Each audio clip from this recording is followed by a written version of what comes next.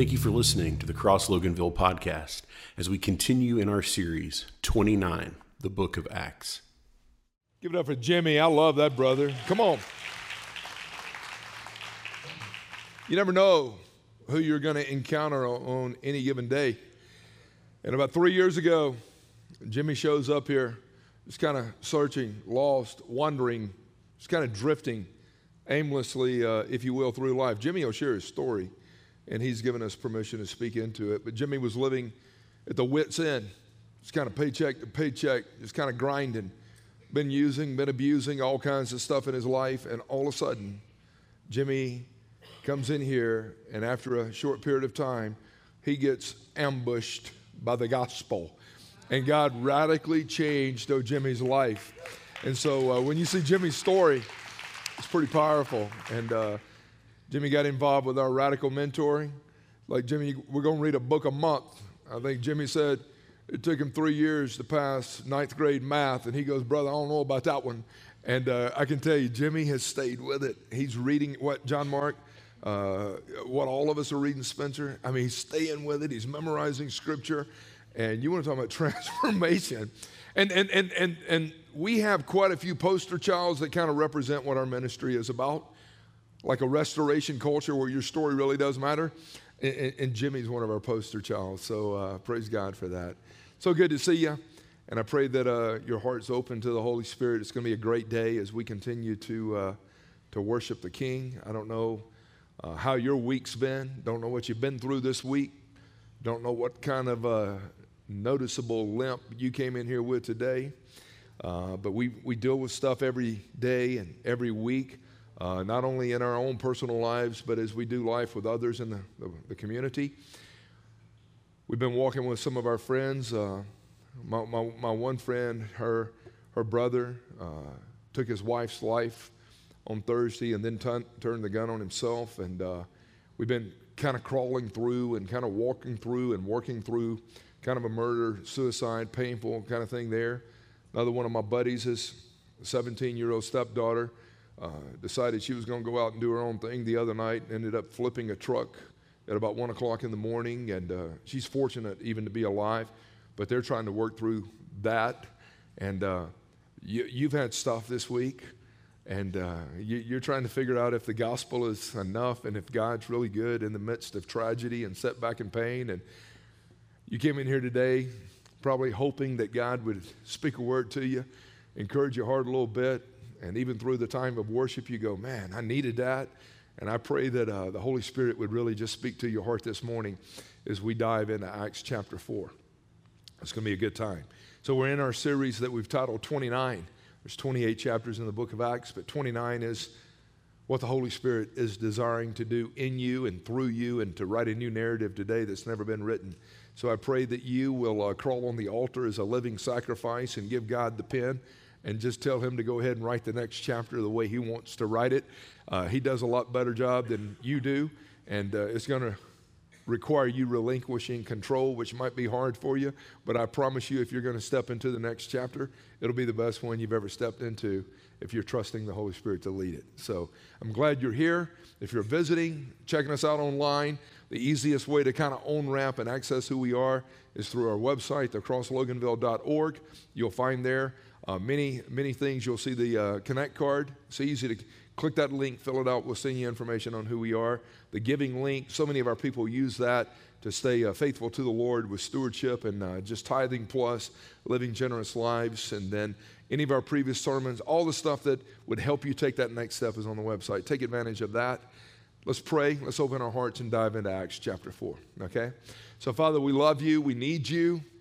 And we just pause and say, Lord, silence the critics in my mind, silence the doubts in my mind. Lord, silence all this confusion and pain that I've got going on right now. And Lord, just speak to me. I need to hear from you. I need to embrace you. I need a God-style encounter.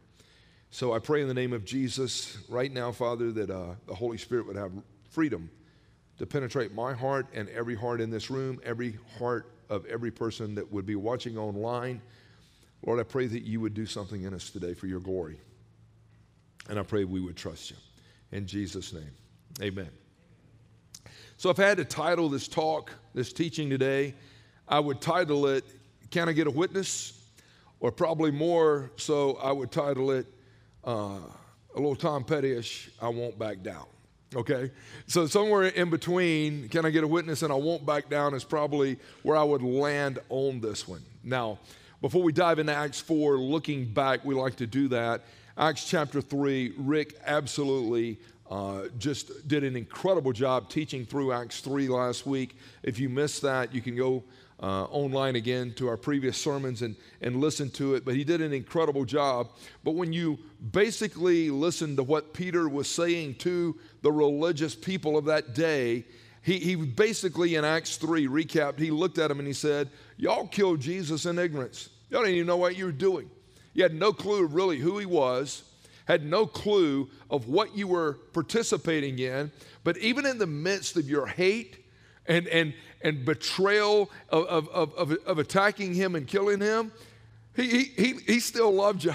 And he was for you, and he was offering salvation to you, and he wanted to see you blessed and set free, even though you guys were killing him. That's what he told them.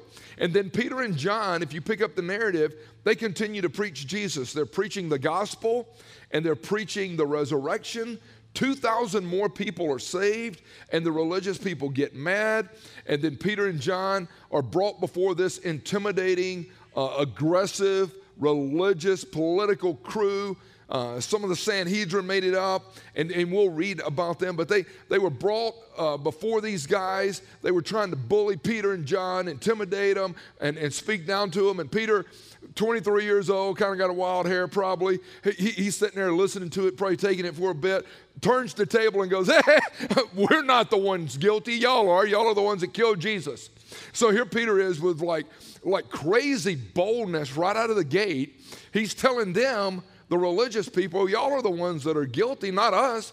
Y'all locking us up, but y'all are the ones that have absolutely done the evil deed. He goes, you know it's not wrong to heal anybody. You know it's not wrong to offer a blessing of kindness to a crippled man. And we did it in Jesus' name, and y'all don't even like that.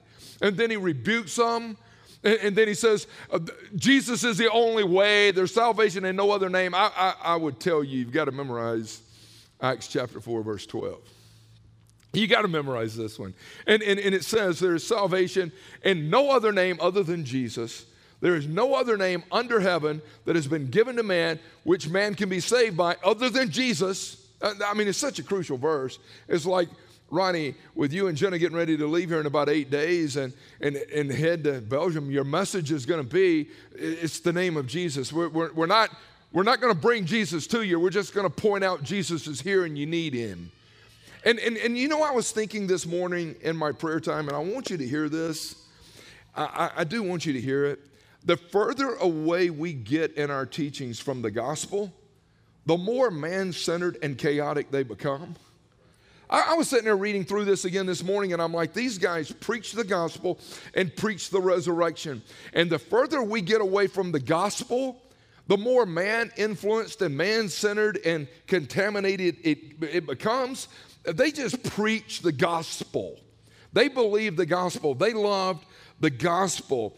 And even these religious leaders that were stooped in education and training, they looked at them and they're like, these are just a bunch of uneducated, unlearned, these are not sharp-looking dudes. But they were amazed with these guys. They're like, man, what is up with them? And then the proof of a guy who had been crippled all his life was standing there, and they're like, what are we going to do with this? And here's what they said.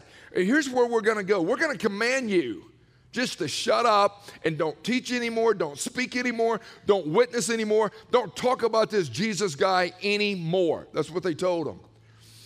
And Peter and John said, our priority is to obey God.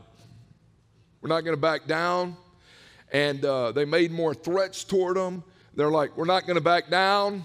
And here's the thing I was thinking about, even in observing this text. It's amazing that Peter and John were commanded by the religious leaders of that day to shut up and don't talk about Jesus. It's amazing today that we have to beg people to stand up and talk about Jesus.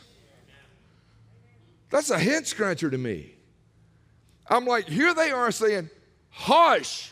Here we are as evangelicals, as pastors. Please tell your story to the world. Why is it that we have to be provoked and begged? And it's like, have you ever shared Jesus with anybody? Have you ever shared the gospel with anybody? Did you share Jesus with anyone this week? Did God just show you, hey, here's a teed up opportunity. It's great. It's an easy door. Share your faith of how I've changed you. But so many people that make up the evangelical so-called community treat the Great Commission like it was a good suggestion. And we treat the Great Commission like it's really the Great Omission, like it's one of the things that we can pick and choose an a la carte when it comes to the faith. You don't have to do it. Jesus, he really didn't mean it was the Great Commission. He just meant it was just a suggestion maybe if you wanted to entertain it. We've got it all backwards. He goes, no, go into all the world and tell them who I am, preach me. Tell them I'm with them until the ends of the age. Go declare my name. And here's the truth. Each and every one of us will witness and talk about and speak about what we value the most. You can listen to a person and hang out with a person just for a few minutes, and they're going to tell you what they value the most. That they can tell you, oh man, Jesus is the most important thing in my life, but maybe once every blue moon, his name may get brought up in conversation. Maybe something might occasionally get brought up. We always talk about what we value the most. We always talk about it. Let me give you 4 what I think to be kind of key ingredients, if you will, or keys to becoming a confident witness. I think deep down inside, if it's like, you've told us that we will receive power when the Holy Spirit comes upon us, and we will be your witnesses. And you tell us that we're to go, Jerusalem, Judea, Samaria, the remotest part. You tell us we're to go everywhere and be your witnesses to talk about what we've heard, what we've seen, what we've experienced, how you've changed us. That's right. Here's 4 keys. If it's going to happen, 1, you must be filled with the Holy Spirit. You can't make this thing last very long in the flesh. You can gig for God and maybe try to imitate somebody else. But if you're going to really be a bold, authentic, confident witness, you've got to be filled with the Holy Spirit. If you read verse 1, it says, while Peter and John were speaking to the people, they were confronted by the priest, captain of the temple guard, and some of the Sadducees. The high priest was the most powerful Jew in Jerusalem. The temple guard was number 2. The Sadducees, some of these people, made up the Sanhedrin. The Sanhedrin was like the Supreme Court and Congress combined. They were powerful influencers in the community. They had so much power and authority that they arrested them, thrown them in jail, and threatened them if they continued to do what they were doing. I mean, these guys here were the masterminds behind the crucifixion of Jesus. Them. And 8 weeks ago, Peter is denying Christ, denouncing Christ, because he doesn't want to be arrested. He don't want to go to jail.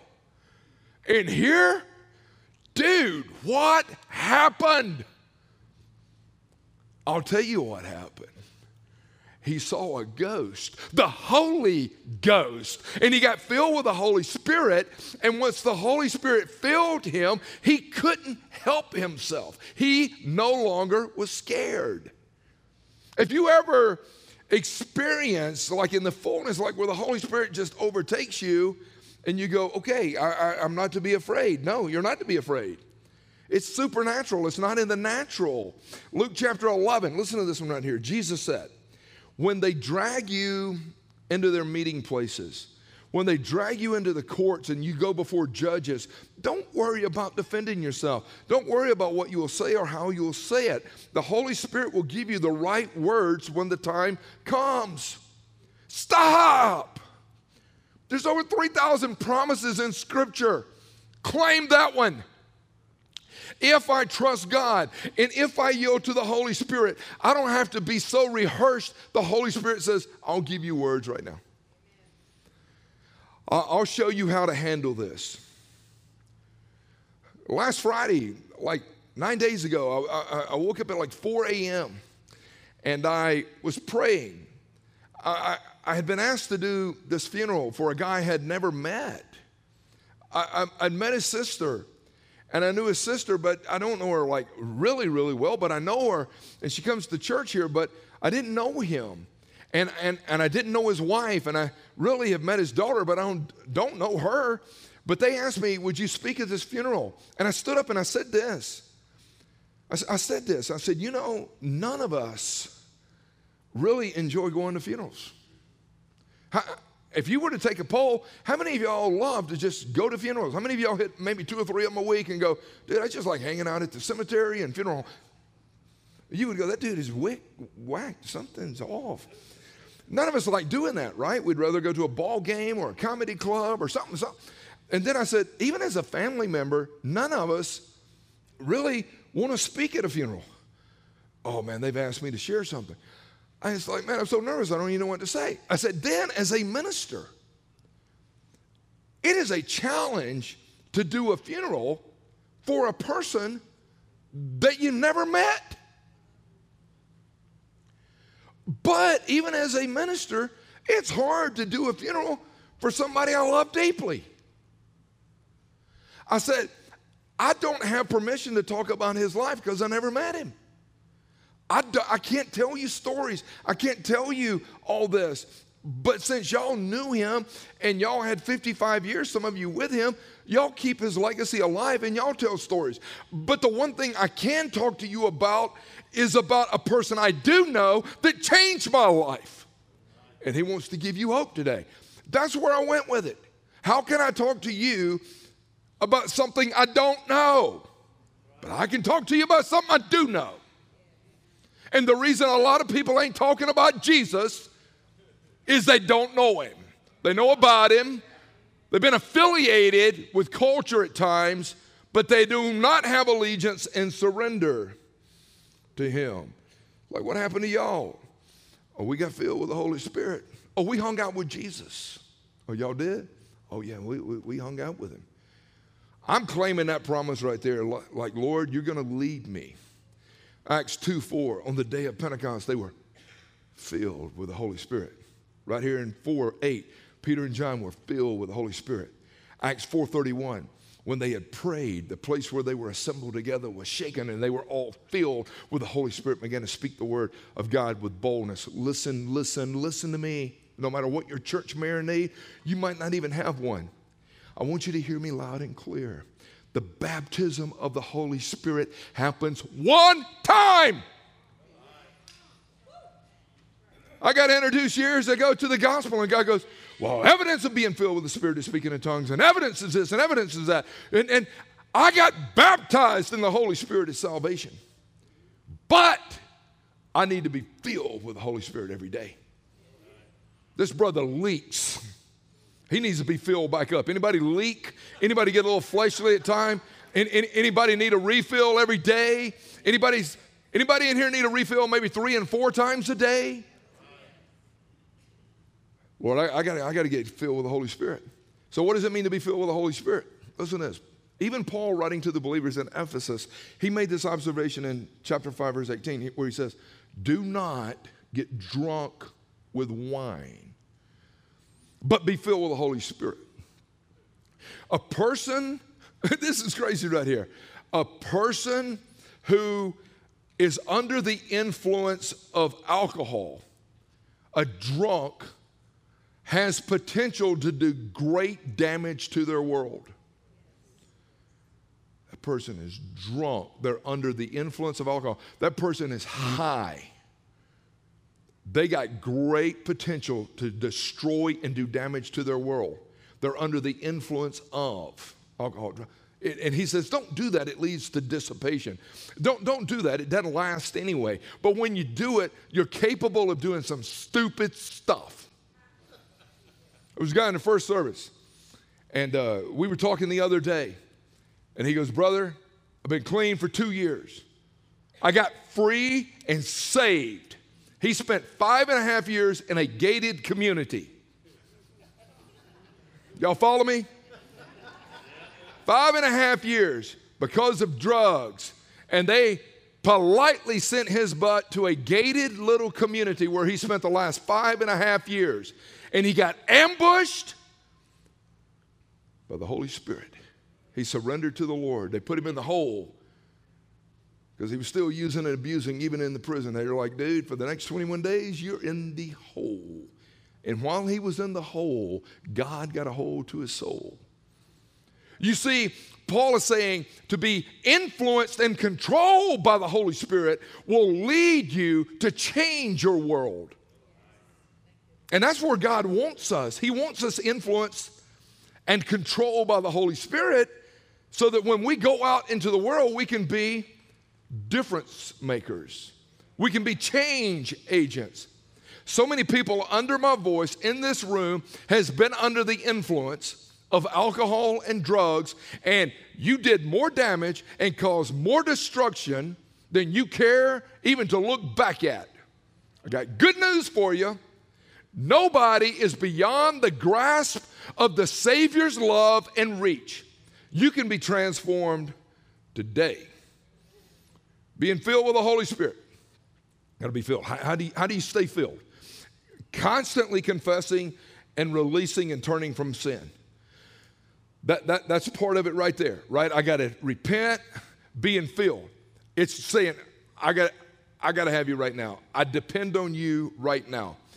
A spirit-filled person, Cindy, is a person that's not self-centered, they're God-centered. They're not selfish, they're not self-consumed, they're not into the meism. It's not all about them. Based on John 16:14, the Holy Spirit's main ministry is to glorify Jesus. A person who is filled and controlled with the Holy Spirit will glorify Jesus. They will not pull you into their pity trips, and the conversation is not going to be about them because they're filled with the Holy Spirit.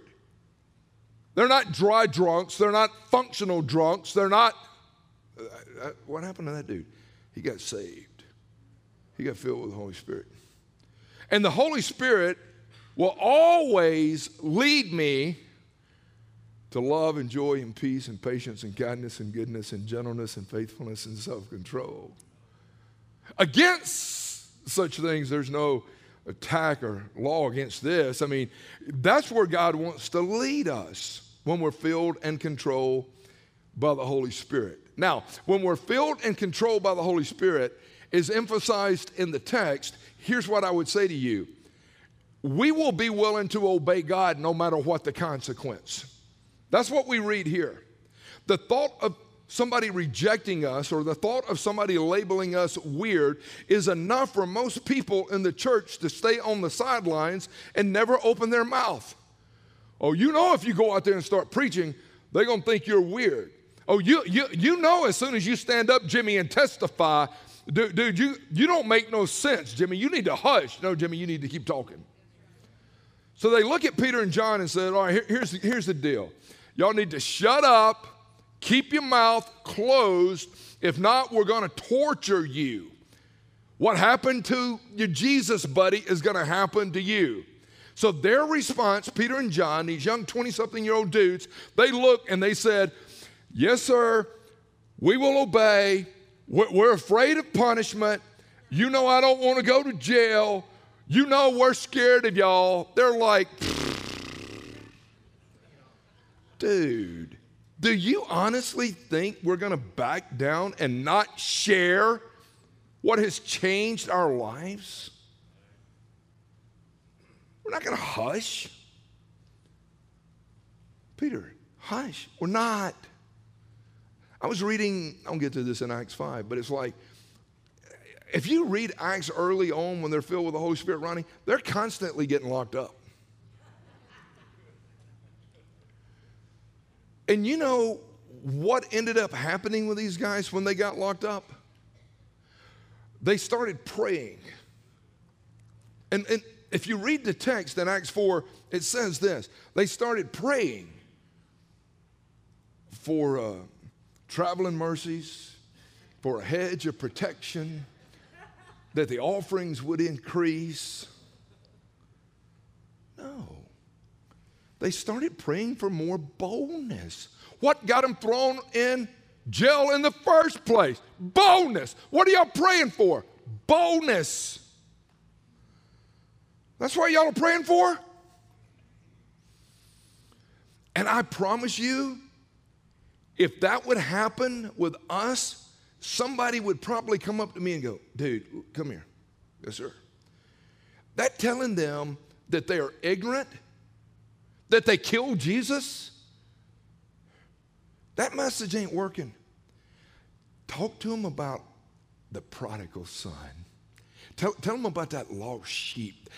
People like that story a lot better, and it doesn't lead to as many incarcerations. Soften your message with them a little bit. Go out there and tell them that Jesus turned water into wine. They like that message a lot better. This stuff you're talking about, you need to back off of it. And I guarantee you, if there was a modern day seminary and preaching school back in Jerusalem of that day, those people would have tried to castrate Peter and John and even tell them that what they were doing was wrong. They're like, no, I'm not backing down. We need more boldness. Here's two misconceptions. When you are sharing your faith, two misconceptions when you start to be persecuted and attacked. These two misconceptions happen inside the church. If I'm faithful to the Lord, then God is going to protect me. If I'm doing what God wants me to do, I am going to be immune from all this chaos. I've had people look at me and go, Tim, I don't understand. I surrendered. I started walking with Jesus. I started tithing and I started serving. And my family's attacking me and my friends are attacking me and my co-workers are attacking me and I don't know what's happening. And I'm like, I don't know what Bible you read before, but let me introduce you to the one that I read.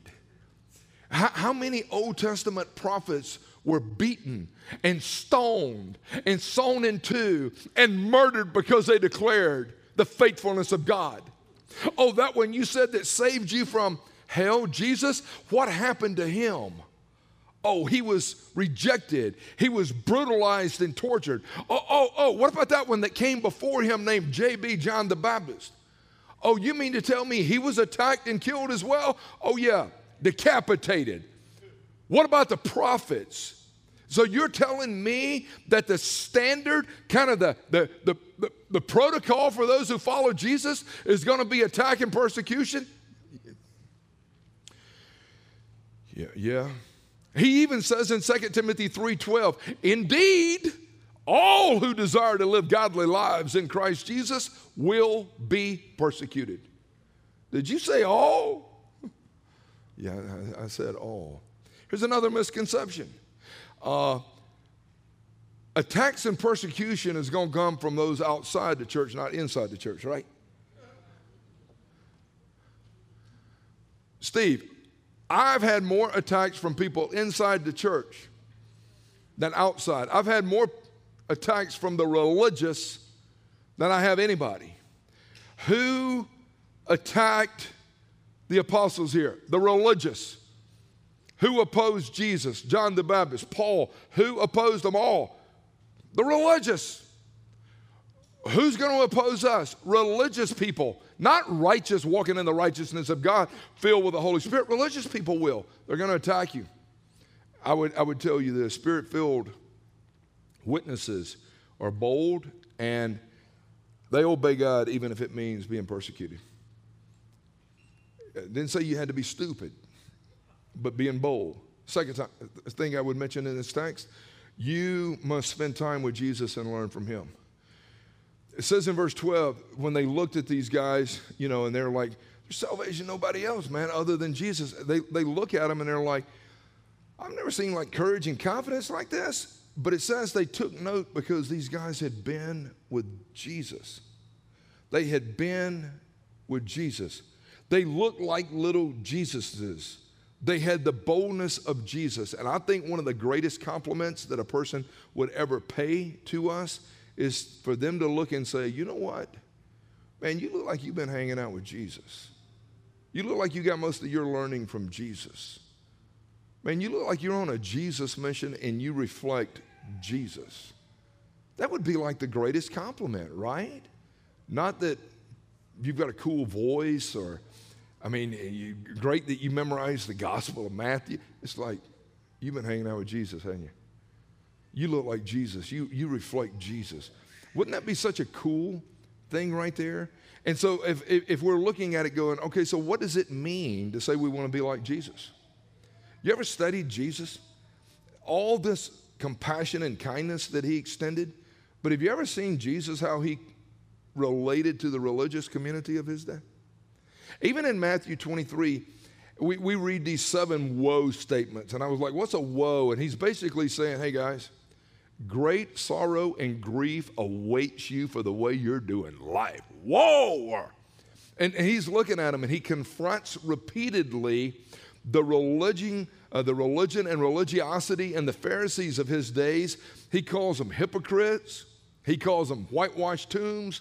He calls them a brood of vipers. What's a whitewashed tomb? It's like, man, you guys, that marble right there, you've broken out the soap and water and you keep the outside looking pretty, but deep down inside, it ain't nothing but dead bones. It's lifeless. That's who y'all are.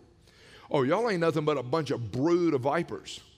I studied this years ago, Dean. This is a trip. It's like moving out to the country now, walking around. I'm always just kind of looking to make sure I don't see no snakes because I don't like snakes. You go, man, that's a good snake. That's a contradiction of terms. There's no such thing as good and snake combined. But I'm always looking like when I'm walking, right? I do. I'm looking around. Brood of vipers were these snakes that had all this venom and they would kill you, but they looked like sticks. Looked like a stick that had broken off of an olive tree. And he goes, that's what you are. You're a brood of viper. You look like an innocent stick, but you will kill people when you bite. That's what Jesus said to the religious people. And this one dude, Pharisee, invited Jesus over to his house. Jesus, will you come over here and eat with us? And yeah, I'll go over there. And so Jesus goes in and totally ignores and avoids the ceremonial washing and all that stuff they would do. And they start the host starts almost dogging Jesus. And Jesus goes, you clean the outside of your cup, but the inside's filthy. Ain't nobody studying on you. Ain't nobody wanting to drink out of what you've got to offer. A lawyer pops off, man, your words are insulting. He goes, whoa, y'all ain't nothing but a bunch of hypocrites. My conclusion when I studied Jesus is when sinners invited him into their house, he was a bad dinner guest. Like pagans that if they were going to come to the table, oh man, we got Jesus coming over. It's like, ooh, y'all better be ready. Y'all better not try to attack him. Y'all better not try to dog him. Here's the reality for me. If we're going to be like Jesus, yes, we'll be filled with the Holy Spirit. The love, the kindness, the gentleness, all that. But we're not going to stand there and tolerate a bunch of lies and deceit. We're going to be bold, speaking against some of the cultural lies, false doctrine, that kind of stuff that exists. It's not like we sit there and go, oh, that's okay. It's not okay. Truth is an arrow. 3, you must talk about what you know for certain. These guys talked about what they knew, what they had seen, what they had heard. They had witnessed over a 40-day window of time the risen Christ. They saw Christ ascend into heaven. He broke down Scripture. They talked about that. They had seen his power manifest. They had seen him raise this paralyzed dude up.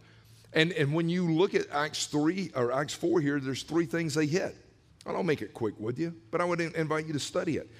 They talked about Jesus was raised from the dead. Even though the Sadducees didn't even believe in the resurrection, Peter continues to go there.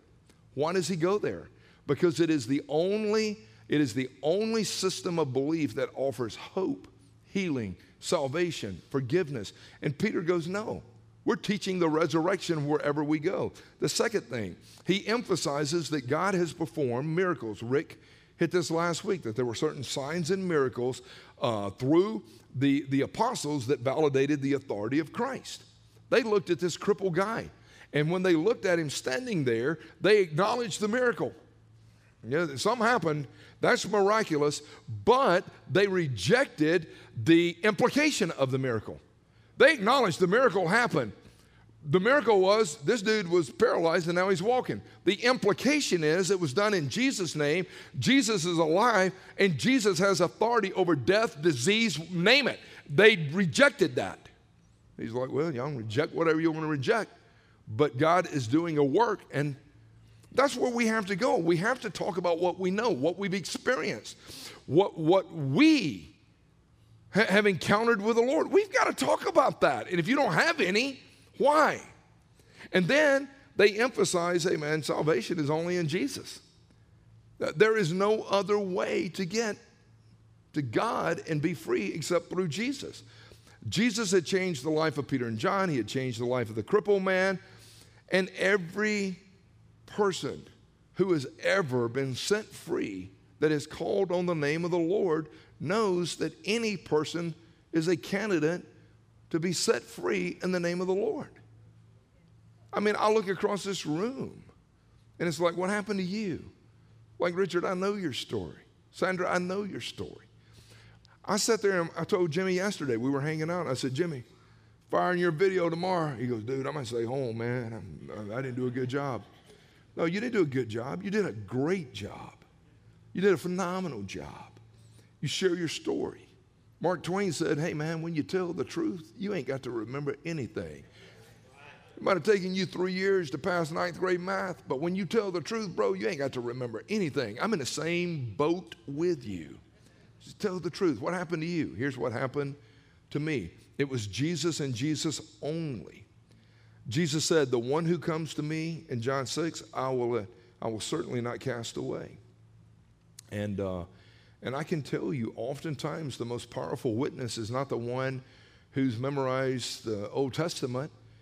It's not the one who has got all the degrees. It's the one who has been saved from a dark hellhole and transferred into light. And people look going, what happened to you? What's your story? How'd that go down with you? And you've got a story to tell people. You go, yeah, but I've only been clean, man, only been sober for 21 days. I don't care if you've been sober and clean for 21 minutes. You got a story to tell. 21 years, you got a story to tell. You've got a story to tell. And God wants you to share it. A powerful life change story. You can share that today. You can share it this week. You can share it. My buddy Dallas, man, we do a lot of prayer time, hang time, just fellowship together, and living there next door to him. About 6 weeks ago, he came to me and he goes, hey, Miss Ellen, man, I love her. And she got some bad aggressive cancer stuff going on. He goes, I want to do something to just kind of honor her. I said, what do you want to do? And he goes, I don't know. I said, when you want to do it? He goes, I don't know. Let's pray about it. So he comes back and he goes, what's the chance of us doing something on Good Friday? I said, let's do it. He said, when? I said, how about 3 o'clock? 3 p.m. on Good Friday, when we sit back and study history, is when Jesus breathed his last and gave up the Spirit. It's kind of symbolic. Let's do it at 3. Well, what do you want to do? I don't know. I asked Rager. He's in town. Hey, Rager, you want to come out and do this with us? He comes out and does it.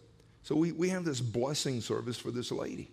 And it was not comfortable for her because all these people, there's about 7,500 people that showed up. He just threw it out there. Hey, if y'all want to come, man, we're going to encourage Miss Ellen.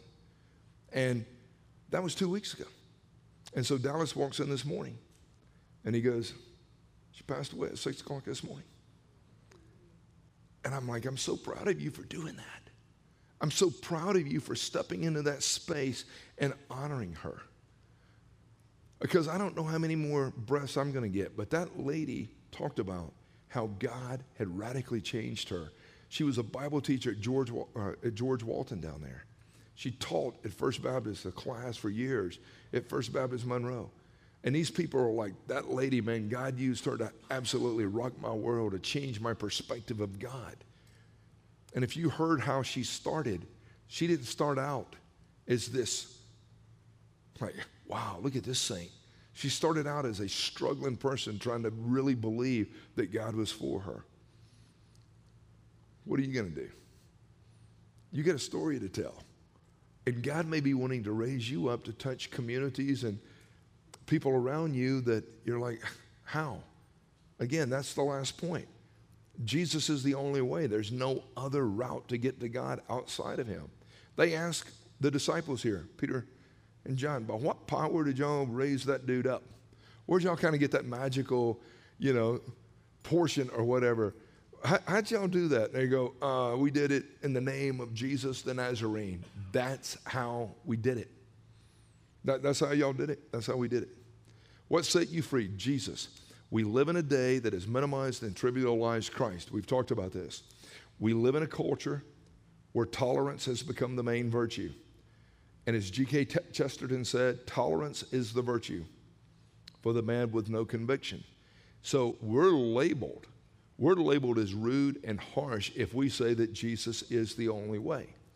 But somehow we say that we trust Jesus for salvation, and Jesus said, I am the only way, the truth, and the life, and no one comes to the Father except through me. We live in a culture, though, that says all that matters is you just be a good person, and whatever you believe, just genuinely believe it, because all roads lead to God. Peter is standing right here and saying, no. The one we follow, Jesus said, the name that raised that dude right there, Jesus said, he's the only way. There's salvation in no one else other than him. So much so that Peter speaks to them and says, do you not realize as I talk about Jesus and he's the only way, you guys, the builders, thinking you're building this big religious system or whatever, the stone you guys rejected has become the chief cornerstone. I told you Jesus is it. There's no other way. I've had people ask me over the years, but I've met some good people over the years, Tim. There's some good Buddhists out there, man. They're sincere in their practice, and there really are a few good Muslims I've met over the years, and there's some good Hindus out there, and you're telling me that these good, loving, caring people, that if they do not repent and ask Christ to save them, they're not going to heaven? Yep, that's what I'm saying. But I got some friends, man, they've been marinated in Catholicism, and I mean, you want to talk about, man, doing the Hail Marys and the rosaries, and they got a PhD in this stuff, man, and they're good folks, but you're telling me that if they do not surrender to Jesus only as their Savior, but they go to Mass every day and they do all these practices and they're very religious and they got like some great routines. I hear you. But what we do with Jesus is the crucial thing. Now, how we go about sharing the love of Christ with people is very important. I'm not going to go to a Catholic and go, you're on your way to hell, dude. Ain't working. They lied to you. The Vatican's wrong. I'm going to do that. I'm going to do that. A Hindu, Muslim, whatever. But there's ways to sit down and share the love of Christ. But I can tell you there's no other way. And that was their message. Hey, Jesus was raised from the dead. He's validated so much about who he is, man, through signs and miracles. I promise you he has. We're not going to back down, and we're going to continue to teach that Jesus, there's already 5,000 people saved, and this church is about 2 weeks old.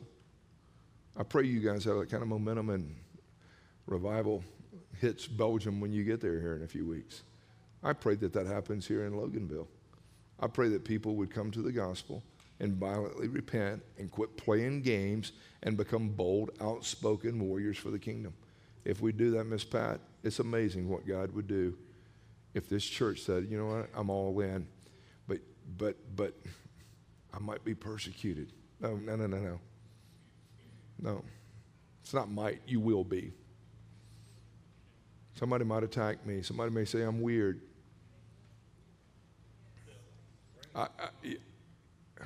We're weird. To believe that a dead man rose from the dead, that's weird. That's not a popular thing to believe in our culture, right? To believe that a book that was written over a 1,600-year window of time, that God would raise up certain people to contribute, that book is really inspired, like and really God-breathed. You go, that's weird. There's a lot of things weird. To believe that a person that was a freaking drunk, strung out, with no direction can be radically changed and used by God to take the gospel to the nations, that's weird. I believe that kind of weird stuff. Jump into the weird stuff today and let the Lord change you.